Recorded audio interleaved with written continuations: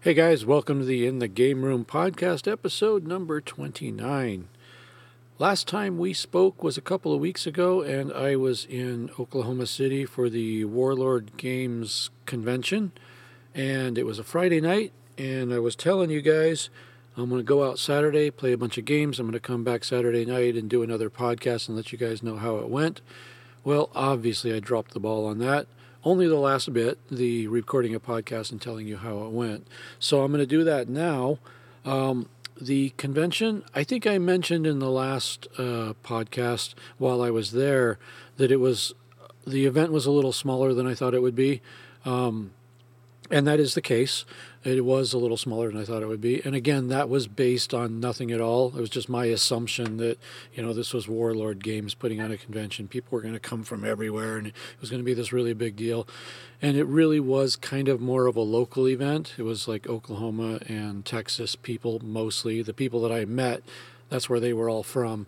But it was a really good event. And if you are a fan of the Warlord products like Bolt Action, Gates of Antares, Blood Red Skies, the Samurai game, my brain is failing me right now. Test of Honor, sorry. If you're a fan of those games or any of the other games that Warlord makes, it's a worthwhile event going to, especially if you don't have to travel real far. I kind of have a rule that if I'm going to travel really far for a convention, it's going to be a really big event. Like I went to Adepticon in Chicago. That's about halfway across the country. I'm going to Historicon next month, I believe it is, and that's going to be a big, huge event. So I kind of make it worth the trip, to go to a larger event. However, this was a smaller event, but it was still worth it. It was still really fun. I met some cool people. I saw a lot of nice things. I did what I went there to do. I, flew halfway across the country just to get a demo of a couple of games, and I did that. And the Beyond the Gates of Antares game, the 28mm sci-fi game that sometimes is compared to 40K, although I don't know if that's fair. It doesn't have big, huge, radical monsters that you have to spend hundreds of dollars on. But anyways, that game was one that I was really interested in. I have the starter set for it. I've opened it up. I've looked at it. I said, whoa, this is really cool. And then I kind of put it away. So one of the things I meant to do while I was there was get a demo of that game and kind of learn how it's played and see if it's something that I want to get into. And yes, it's cool. Yes, it's something I want to get into. And I really enjoyed getting a demo of it. I wish I could remember the guy's name that was doing the demos, because he was just there all day doing the same thing for person after person, teaching them how to play. And I know no matter how much you love a game, that can get rough after a while. And he did a really good job, and he was very nice and was answering questions and really helping us through. So that was fun. The game itself, Beyond the Gates of Antares, like I said, it's a cool game. I was actually able to pick it up pretty quick.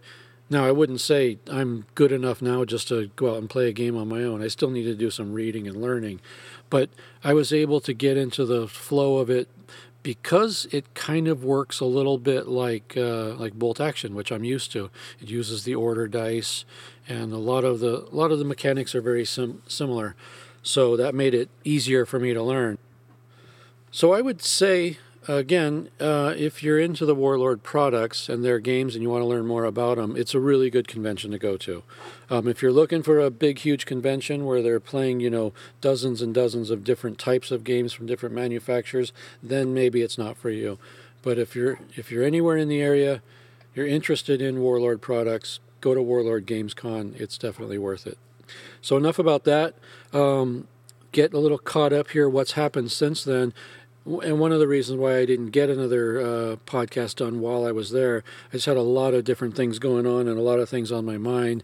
And one of the things was I was coming back home Sunday, which was 2 days after the last podcast, and immediately went into getting ready for the convention in Los Angeles, GameX. And GameX is one of the 3 conventions they run at Strategicon. I've talked about Strategicon many times. You guys are probably sick of hearing about it. But it is my home convention, and I go there 3 times a year, and I'm an exhibitor there in the dealer room. So I had to get back here and immediately go into convention mode, not convention attendee mode, but a convention work mode. So I had to start getting everything packed up and figuring out what I'm going to take and how I'm going to get it all there and all that stuff. So it was hectic for a little while. Went to the convention, had a great con, had a lot of fun hanging out with my buddies like I do when I'm there. Business was good, met a lot of cool customers, some existing customers, made a lot of new customers, and did well financially, so that's always a good thing. So that brings us up to now. Now it's chill time. I got nothing going on until Historicon, so that's kind of nice. Getting back into business mode here, working on some new products. One of the new products that I'm working on, well, two of the new products I'm working on are a new version of our painting stations. You may or may not be familiar with the Gamecraft Miniatures painting stations, but what they are is exactly what they sound like. They're painting stations. They're a portable station that you can put your project on, put the paints and brushes and tools you need for that project, and then take it with you wherever you go, even if it means just going from your office to your living room, out to your workshop, wherever, the dining room table, wherever you want to work on that project.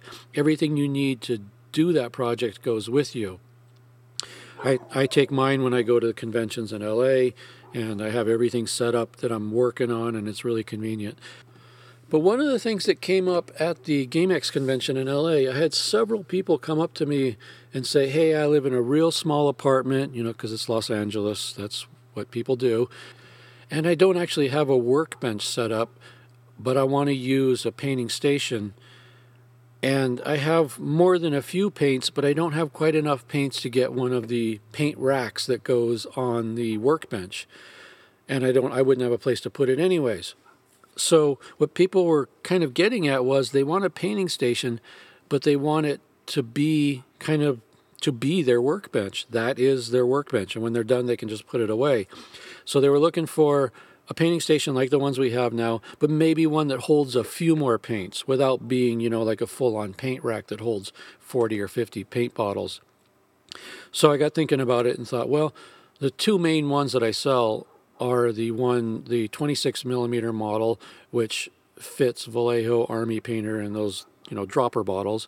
And the other one is a 34 millimeter hole version that fits GW, Citadel, and anything smaller than that, of course.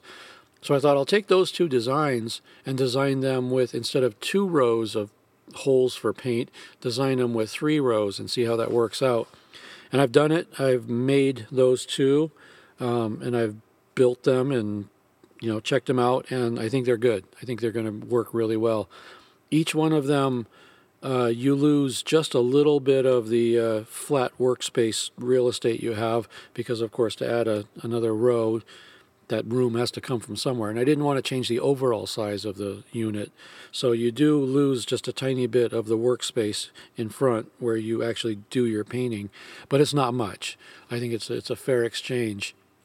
On the 26 millimeter Vallejo model, I think you lose about an inch from front to back. And on the 34 millimeter GW model, I think you lose a little under an inch and a half. So it's really not a big deal at all. So I think those are going to work out really good. I put the 26 millimeter Vallejo model already on our website for sale. I'm putting the 34 millimeter GW Citadel version on tonight. So by the time you hear this, they'll both be online. And sometime over this weekend, I'm going to do a video podcast that introduces these two new products, show them to you, show you the difference of the between the the old and new version. The old versions are going to be available just like always, because some people are going to prefer those, and then the new versions, some people will prefer those. So they'll all still be available. So I'll get that video up this weekend, and it'll be on inthegameroom.com. You can see it there. The new ones are compatible with all accessories, the drawer kits, the lights. Well, those are the main accessories, drawer kits and lights. But that's why I didn't want to change the size of the painting station, because I wanted them to work with the other accessories that we already have. So I think that's the end of this one. I'm right at about 10 minutes now, and I think that's enough for an audio podcast. One last thing I wanted to mention.